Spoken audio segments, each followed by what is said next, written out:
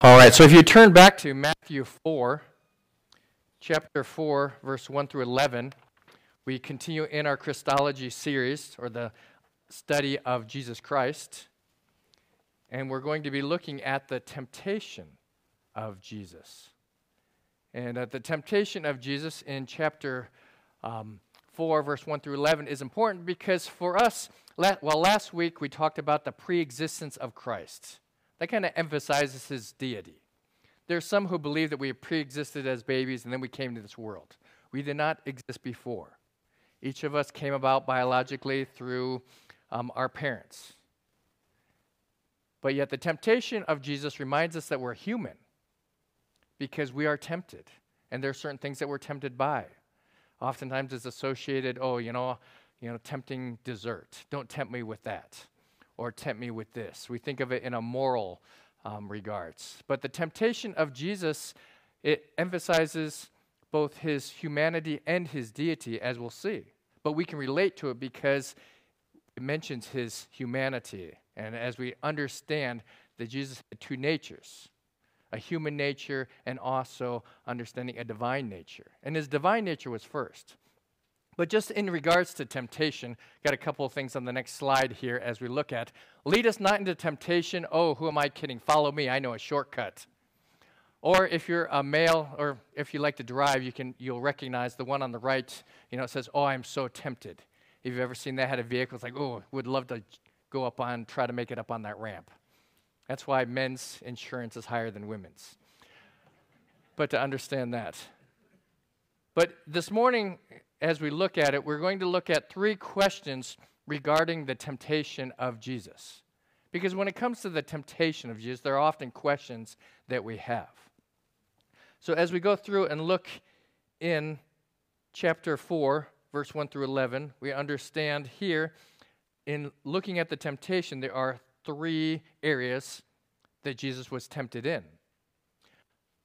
And so as we look at this study and the questions, first of all, the questions that we ask, and you may not ask, you may understand what this is, but number one, is Jesus impeccable?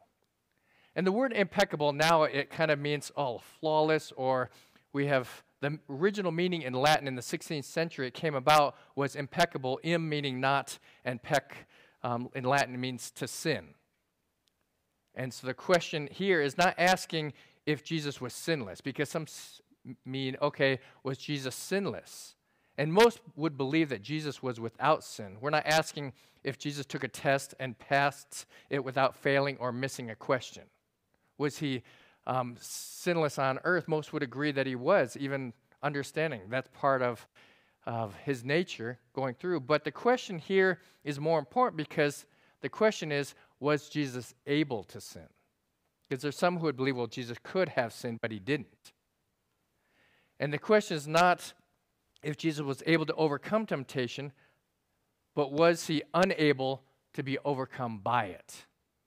And there's a difference in looking at that. First of all, Jesus took a test, and was he only able to get a perfect grade? Was there a possibility of him making an error? And if you believe that he did, that affects who he was, because if we look at the person of Jesus Christ, divine with two natures, a human nature and a divine nature, the divine nature was the priority because that was his first nature. And so let me just give it to you a different way. And the next slide, we look at some theological views. The incorrect theological view is that Jesus was able not to sin. And the inference is that Jesus could have sinned, but he chose not to. He was able not to sin. And as we think of it is, if we look at it, there's someone think, could you not sin for 1 minute?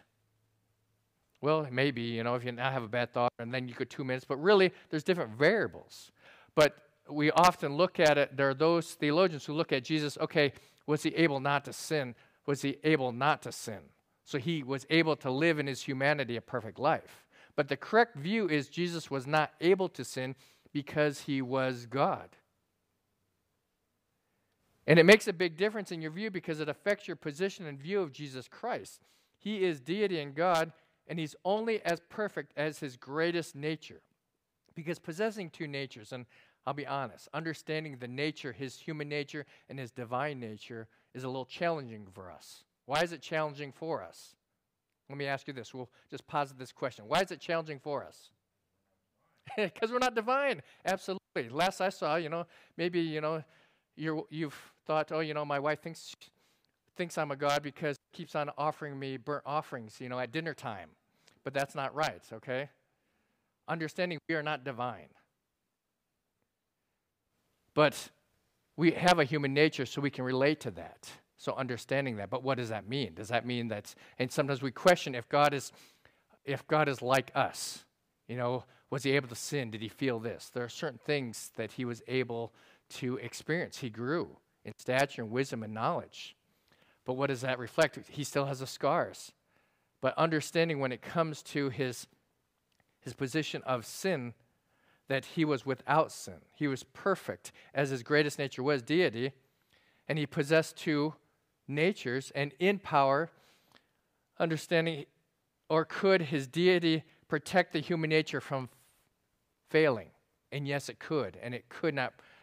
It would protect it, but also it leads us to another question, because understanding is, okay, so if he had a divine nature and a sinful nature, the two natures in there, and the primary nature is deity, and the secondarily took upon himself a human nature, impeccability, or obviously not able to sin, is based upon his union of deity, of his union of the divine nature and his human nature. Because obviously, as we look at the foreshadowing, he was not able to sin. And it's important theologically because Jesus must exhibit and fulfill all the attributes and characteristics of deity. His essence, or the characteristics that he is unable to give up, dictates that you cannot contradict what defines you as God. One of the major characteristics of God is that God is holy. Holy means perfect but separate from sin. He is without sin. He cannot sin.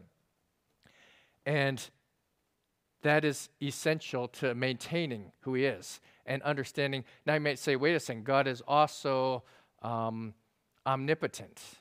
God is also able to be everywhere at one time. So how does that happen? Well, as we learn in Philippians 2, what's called kenosis, he gave up the use of some of his divine attributes some of the time. Didn't mean that he stopped being who he claimed to be, and that is God. And so that's difficult for us to ultimately comprehend, but it doesn't necessarily negate the validity of it. So let's look at the second thing. First of all, was Jesus able to be tempted? Because it leads us, well, if he was divine and if he was human nature, was he even able to be tempted? I'm tempted all the time. And so you wonder, so understanding that, what about this divine nature? And the answer would be yes. As we look at even the verses, and we'll see other verses as well, it says, first of all, when Jesus was led up by the Spirit into the wilderness to be tempted by the devil, and when he had fasted 40 days and 40 nights, afterward he was hungry. To me, that is just the understatement of the world, He fasted 40 days. Obviously, he had drinks because to fluids, but to be without food for 40 days and 40 nights. First, you have to be in pretty good shape to do that. But, we would have trouble with 4 days and 4 nights without eating. But 40 days and 40 nights. And then it says he was hungry. We'd be weak and famished. But it simply says he was hungry. Now when the tempter came to him, he says, and then he is tempted when he's at the weakest point, both physically and emotionally. And that's hard. And the key to remember is that Jesus did have a human nature. While the divine nature could not be separate from the human nature, it could allow the human nature to be prominent. And you see the emphasis here. He's hungry. He's been fasting. And an example, understanding of that Jesus in his human nature did not know the will of the Father. Jesus could not sin, but he also did not know what he would face or the consequences of those testings, as we think about it. Even praying in the garden, he knew that he was going to be crucified, but he also withheld some of his omniscience. He didn't know what would take place. He had to trust God the Father. And so, but it could allow the human nature to be tempted. See, Jesus was able to be tempted, and the temptation of Jesus focused upon his human nature. So that's a question that as we look at. But also the third question, I would say, is what was the purpose of the temptation? What was the purpose of the temptation? If we were playing God or if we were in control, we'd be like, oh, you know what, there's so-and-so. Let's push this button and see how they respond because we don't know. But we aren't God. We like to play that sometimes and put people in uncomfortable and challenging situations. But the purpose of the temptation was to distract and divert Jesus from God's plan because God came to earth and there was a plan. And here, the purpose of the temptation for Satan, as we look at perspectives, because in Satan's perspective, it was to distract and divert Jesus from God's plan. And some might say, well, did Jesus know that he would pass? I believe he probably did because he was trusting in God the Father, but also from a human standpoint, we can relate to the temptation of Jesus Christ. First of all, Satan's desire for individuals is to sin and turn away from God. His methods usually include attacking our pride, our doubt, deceit. Look at Genesis 3. And Satan did not want Jesus to fulfill the work of the Father or complete the plan of salvation for mankind. See, it's a specific reminder to us of the vulnerability of the humanity and weaknesses of humanity. Because sometimes, humanly speaking, we think that we are always building ourselves up. You have a lot of talents and abilities. Each of us have different gifts, but yet, we aren't perfect. We have weaknesses. We have failures, and we mess up. And while it's easy to hide that, it's also a reminder that we need to trust Christ.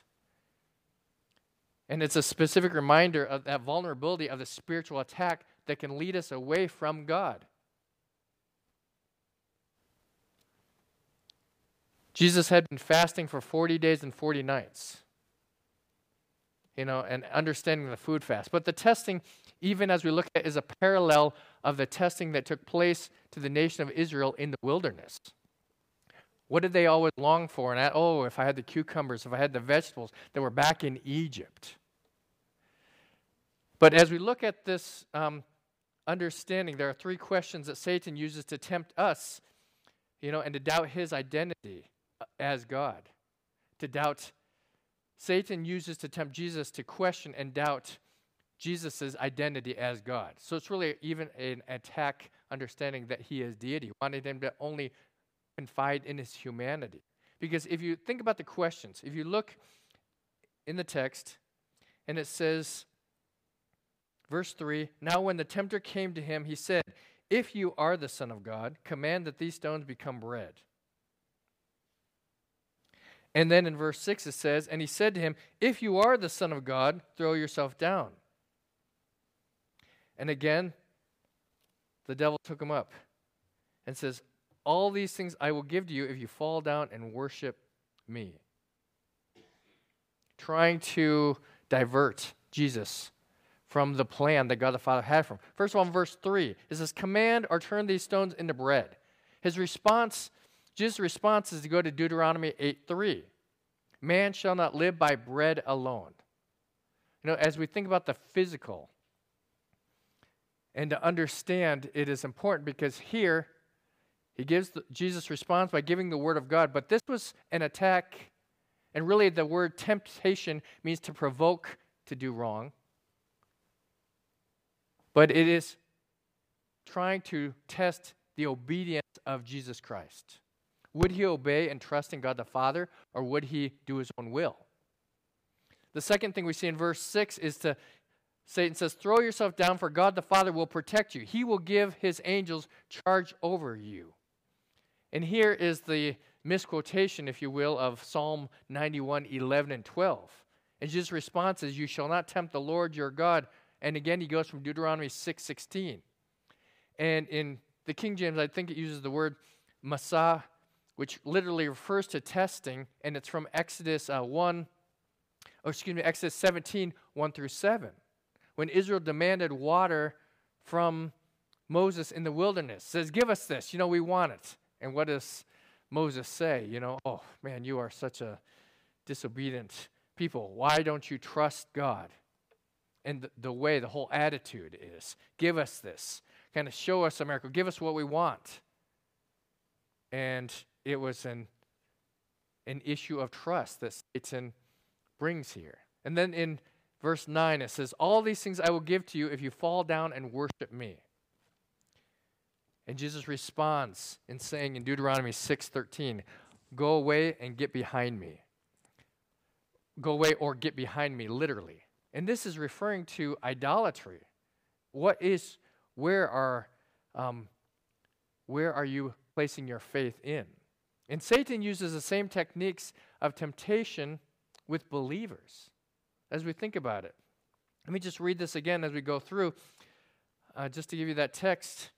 It says, starting in verse 4, or let me start with verse 3. It says, now when the tempter came to him, he said, if you are the Son of God, command that these stones become bread. But he answered and said, it is written, man shall not live by bread alone, but by every word that proceeds from the mouth of God. Then the devil took him up into the holy city, set him on the pinnacle of the temple, and said to him, if you are the Son of God, throw yourself down. For it is written, he shall give his angels charge over you, and in their hands they shall bear you up, lest you dash your foot against a stone. Jesus said to him, it is written again, you shall not tempt the Lord your God. Again the devil took him up on an exceedingly high mountain and showed him all the kingdoms of the world and their glory. And he said to him, all these things I will give you if you will fall down and worship me. Then Jesus said to him, away with you, Satan, for it is written, you shall worship the Lord your God, and him only you shall serve. As we think about the temptation of Jesus, Satan uses the same techniques of temptation with believers as well. And that's where we can relate to. First of all, Satan instigates doubt in our identity as believers and uses our physical weaknesses to question our position as believers when we sin. See, Satan often, as we think about temptation, it doesn't necessarily always occur when everything, well, it can occur when everything is going well, but when you're spiritually strong, when you're reading the Bible, then something comes into our lives. And there's a doubt. Okay, why did this happen? What occurred? But the doubt is placed in what is God doing? If Jesus really loved me, would he allow this to happen to me physically? It starts to question our minds. As Satan said here, if you really are the Son of God, if God really loved you, if you're a Christian, would this really happen? And the challenge is for us as believers is if we are going to choose to obey him in spite of our circumstances, or if we're going to try to follow our own path. Because humanly speaking, we try to fix the problem. We try to divert, and we think, is this right? Is this really what God wants? We question. That's why, it's like we talk about that little voice in our head. And there's some who pictured, here's the good angel, the bad angel. Are you going to give in temptation or not? That's not how it works. You don't have any little good, bad angel. But to understand is that it is an act of obedience to follow after what the Word of God says. That's why we always question. Why? How? It's within our nature to question, what is God doing in my life? Why? But then do we obey? And that's an act of the will. Because here we see what Satan is doing is trying to produce that doubt. And here Jesus responds and says, every word that proceeds from the mouth of God. Turn these stones to bread. You're in a state of weakness. Just do this. Act upon this. Are you going to provide for yourself, or are you going to have God provide? That's the hard part. Because here, when we are confronted with that act, it takes an act of the will to obey God when our circumstances dictate otherwise. But also we test God in many ways. See, Satan wants us to bargain and ask God, if you love me, you'll give me what I want just this once. See, I don't like these circumstances. Are you sure you know what you're doing? Life is too hard, and that's where we insert complaining, whining, etc. I need more money, better job, bigger church, more time, and then I can serve you. This is a trust. See, as a believer, faith is a crucial element to our salvation, because it isn't just believing And as we understand, even to place our faith in Jesus Christ, it is understanding that Jesus Christ, he is worthy, an object worthy of our trust. Do we believe that he did what he said he did? Do we believe that he will do what he promised? Because that's why people don't say, well, I don't need to trust God because, I don't know who God is. I don't know who Jesus is. They're just human. But to understand that Jesus is God, that Jesus did what he said he did, and even in this temptation by Satan, says here, go ahead, throw yourself down. Don't worry, God is going to intervene and provide. Let me ask you this. If Jesus had done that, would God have intervened and provided for him? I believe so, yes, because part of it, but it would have invoked, even as we think about a miraculous event. And so that's how we are sometimes. We want to provoke God. Oh, come on, God. If you cause this miracle to occur, then I'll believe in you, or, I'll have more faith and strength in you. That's what people want. Show me a miracle and I'll believe in you. Have you ever heard that before? But God doesn't always work in the miraculous. God can work in the miraculous, and he's already done the miraculous, if you think about it. And so we also have to believe that God will work in the day-to-day. And this is a temptation for us to test God. We want God, we test God through sometimes our actions and our questions. God, if you do this for me, then I'll live for you. Or if you do this, it's that bargaining. Sometimes we look at it as, it's the fleece test. If you do this, then I'll do that. But what the danger is we put a conditional response on it. God, if you provide in this way, then I'll follow after you. Often referred to in the military as the foxhole prayer. And it's not a bargaining. God does not change. We're the ones who have to trust him in all circumstances. God is not like this bargaining tool we have. Okay, God, if you do this in this situation, I know that I can really serve you in a better way. If you give me this blessing, then I know that, I can use it for the poor or help so-and-so down the street. And that's a danger, because that is a temptation that we have, humanly speaking. If you just do this once. We need to not test God. And it is an issue of trust. But also trust to believe that he will do what he promised, faithfully provide, but also God knows what he's doing because he is God. And then we look at the third thing, understanding the idols in our lives. Satan uses idols in our lives to distract us from completely committing our worship to Jesus. Worship is kind of underrated. When we think of worship, we think, we're worshiping. How do we worship? We worship physically. We worship in this way. We worship when we only listen to music. Well, worship is really the recognition, the adoration of God. Well, corporately, it is an essential element of the local church. You can worship at home. You can worship as you sing. You can worship as you serve. We worship through the offering, through the reading of the word, through prayer. It is a part of worship because we are adoring, recognizing, God, you are God, and we are not. And we're placing an emphasis and a priority on that. So whether it be in our finances, God, understand this is yours. Whether it be at our job, you can worship God because, God, I'm going to try to live for you. And the challenge is our personal preferences and desires kind of mix with our theology.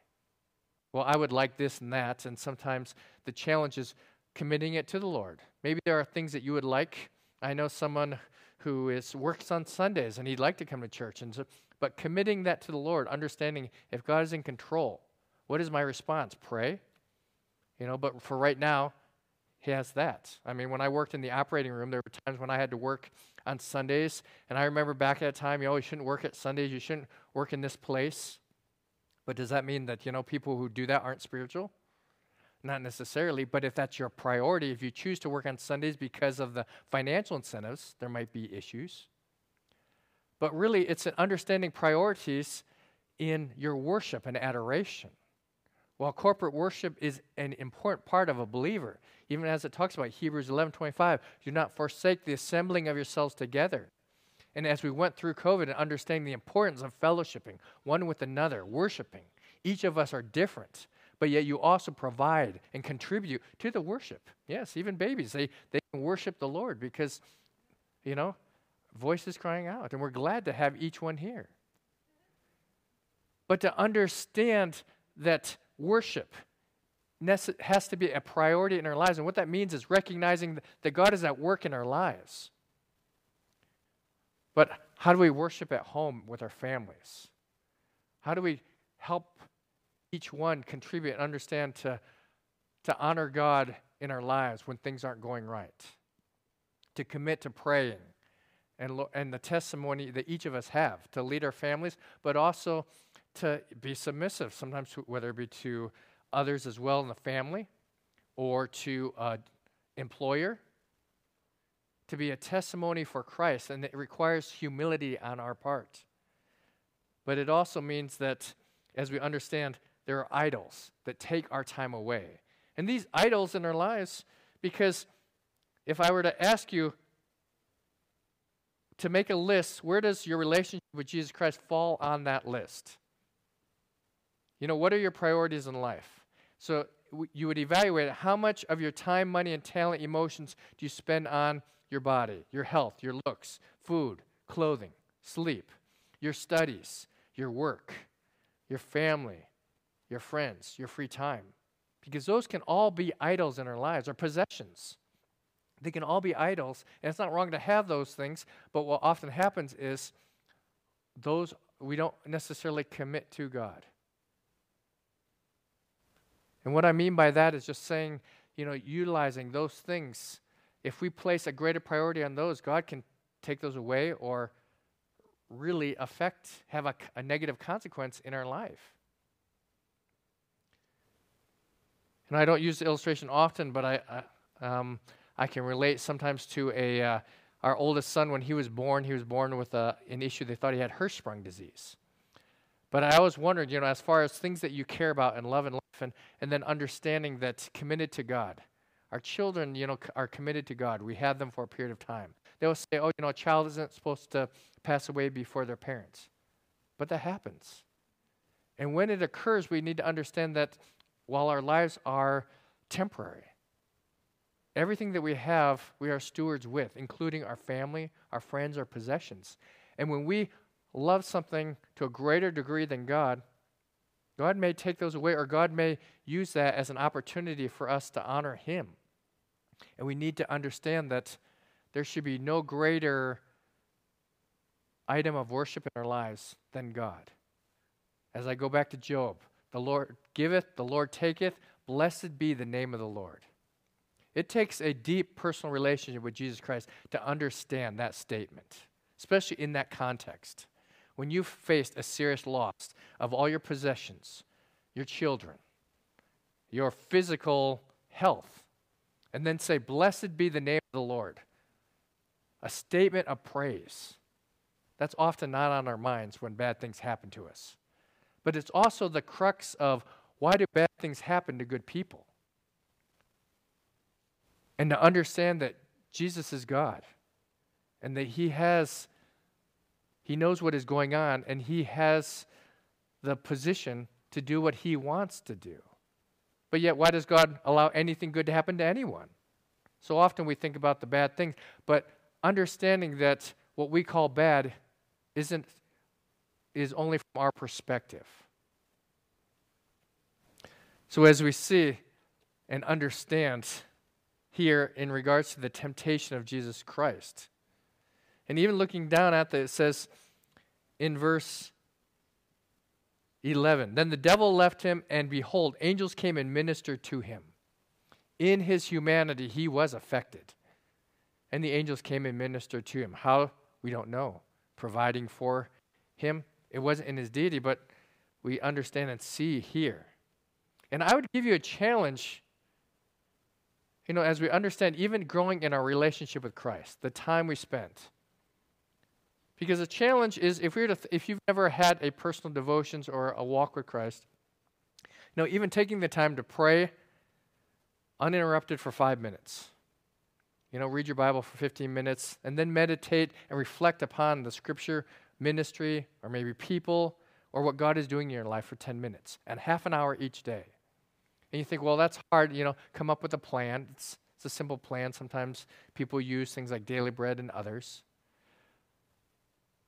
But a personal challenge, and then attend church each week and serve. But the commitment to be faithful to God, and then also not just read, but to reflect upon that. Because what often happens is we look at it, if you're a task-driven person, you just, I'm done, I got it. That's why I'll read online through my phone, and it's the days, and you can check it off, and it's really nice, and then you think you're done. And then it's like, okay, I got to start a different program. But to meditate and reflect upon what God has done, it's an important part, because as we allow Him to take control, as we think about Jesus Christ, it's really developing a perspective. It's not what Jesus, sometimes it used to be, what would Jesus do? The hard part is we're not Jesus. But what would be the right response in this situation? How do we glorify God in this situation? What would be and part of it means is reflecting upon what Jesus is doing in every situation. Because humanly speaking, we react very emotionally. We respond. We're emotional beings. There's some of you, I probably could put up Old Yeller, and oh no, I don't want to see that. It has a sad ending. Going to make you cry. Some of you are like, it's only a dog, right? If it were a cat, no big deal, right? But understanding is, we're emotional beings. Some, we've been seared, we've been kind of seared with a hot iron. And literally, our emotions, we try to keep them inside because we don't want to allow other people to see our emotions. My whole point is that understanding is that when we are sensitive to the Holy Spirit's leading in our life, it'll help us to understand that God is working through our lives, and that worship, we will allow Him to be able to be worshiped and adored, and we can thank Him and praise Him. And just thanking and praising Him. Let me just take a moment before I give conclusion here, as I think about what is, and I don't always do this, but what is a praise if you're to say, thank God for this in my life? What is something that you would say? What's that? Health. It's okay. This is not a, this is a question where you can actually respond to. I know. Salvation. Did you say Stan, or? Okay, you're thankful for Stan. Praise the Lord for people in our lives. What else? For your mate, spouse, husband and wife. What else? Our right minds. Yes. If you think about that, if you've known people with different conditions. Living in America. New babies. And going on, and I don't want to cut it down, but understanding is that we need to have a mentality of praise. And part of it, we use it through thanking God, but praising God because you are this. God, you have done this. Praise God that we live here. Praise God for this. Praise God for that. And using that vernacular or terminology helps us to recognize that, God, you've done this. Sometimes we just say, thank you, but be specific. Thank you, God, for this. Thank you for salvation. And as we reflect upon salvation, think about this. We are not as sinful as we could be.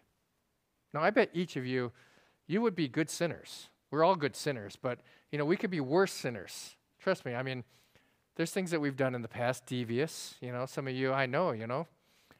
But the whole point is that God has allowed us to honor Him. It's not that we're any better than any other person. There's people that are more moral than we are. There's people who pray constantly and, do things, but yet they have deviated from the truth who Jesus Christ is. But thank the Lord that He can use us in spite of our weaknesses. And the temptation of Jesus Christ reminds us that, guess what, we can be forgiven. So as we look at this in conclusion, understanding Jesus was tempted but never sinned. So go to the next slide. He had no sin and guilt. He is the perfect and holy God, yet was without sin. Let me just read two verses, Hebrews 2:18 and Hebrews 4:15. Hebrews 2:18 says, for in that He Himself has suffered being tempted, He was able to aid those who are tempted. In Hebrews 4:15 states and says, For we do not have a high priest who cannot sympathize with our weaknesses, but was in all points tempted as we were, yet without sin. Second thing we can understand is that we sin and possess guilt, and we need help and forgiveness from Jesus. You know, every time we mess up, did you know that Jesus forgives our sin? He's forgiven us, and he wants us to confess that sin so that we can come back into a right relationship with him. That's the hard part, is because we're the ones who keep messing up, and Jesus keeps forgiving us. And sometimes we look at others like, would we forgive ourselves? Sometimes we don't, and that's the challenge, to trust God to forgive our sins. But also repentance, that change of behavior. Don't keep messing up the same thing, because otherwise there's something wrong. Jesus has the power to help and overcome. Thirdly, our temptations remind us of the importance of knowing Scripture, the Bible, for our defense against sin and growing in our relationship with him. So go to the next slide, understanding that, growing in our relationship with him. See, know Scripture, meditate upon it, learn it, even have a verse. I know that some of you are like, a favorite verse. But read the Word of God and come up with some verses. There are verses that really, if I were to say Proverbs 3, 5, and 6, many of you know. Trust the Lord with all your heart. Lean not to your own understanding. In all your ways acknowledge him. He will direct your paths. There are certain verses that are meaningful to us. And if you say, I can't memorize it, write it down. And put in a little card for a week and put it on your refrigerator. Okay, you don't know it, but you have it around you. Put Scripture around you. I remember back in the early 80s, 70s, yes, I am that old, and I know that some of you remember that. They used to have these little plaques in the homes, wooden frame, and they'd have Scripture on them. And they'd be all throughout the house. Does anyone remember that, or is it some of you? Maybe it's just the thing back east they used to do. But they would have these Scriptures. And to have Scripture in your home, because it's a reminder for us. Put it places. And then finally, number 4, Jesus can help us have victory over our temptations. And what a wonderful promise that is. Jesus can help us have victory over our temptations. Hebrews 4:16, and I'll close with this. Hebrews 4:16 states and says, "Let us therefore come boldly to the throne of grace, that we may obtain mercy and find grace to help in time of need." Do you recognize when you do have a need? Humbly speaking, it's okay to ask for help or to be in need. Because really, we can have victory over our temptations and victory in life. Victory doesn't mean just getting more than the other person. Victory over sin, victory over even yourself, your own conscience. But victory in knowing that Satan tempts us and wants us to fail. Jesus, in his testing, has given us all the resources we need to succeed in life and to come through the temptation. And sometimes that means that when we fail, part of that means responding to that failure in a biblical and God-honoring way. So to understand here this morning that Jesus can help us to have victory, which looks very differently in different circumstances. But Jesus was tempted, but yet without sin. Shall we pray? Heavenly Father, we thank you for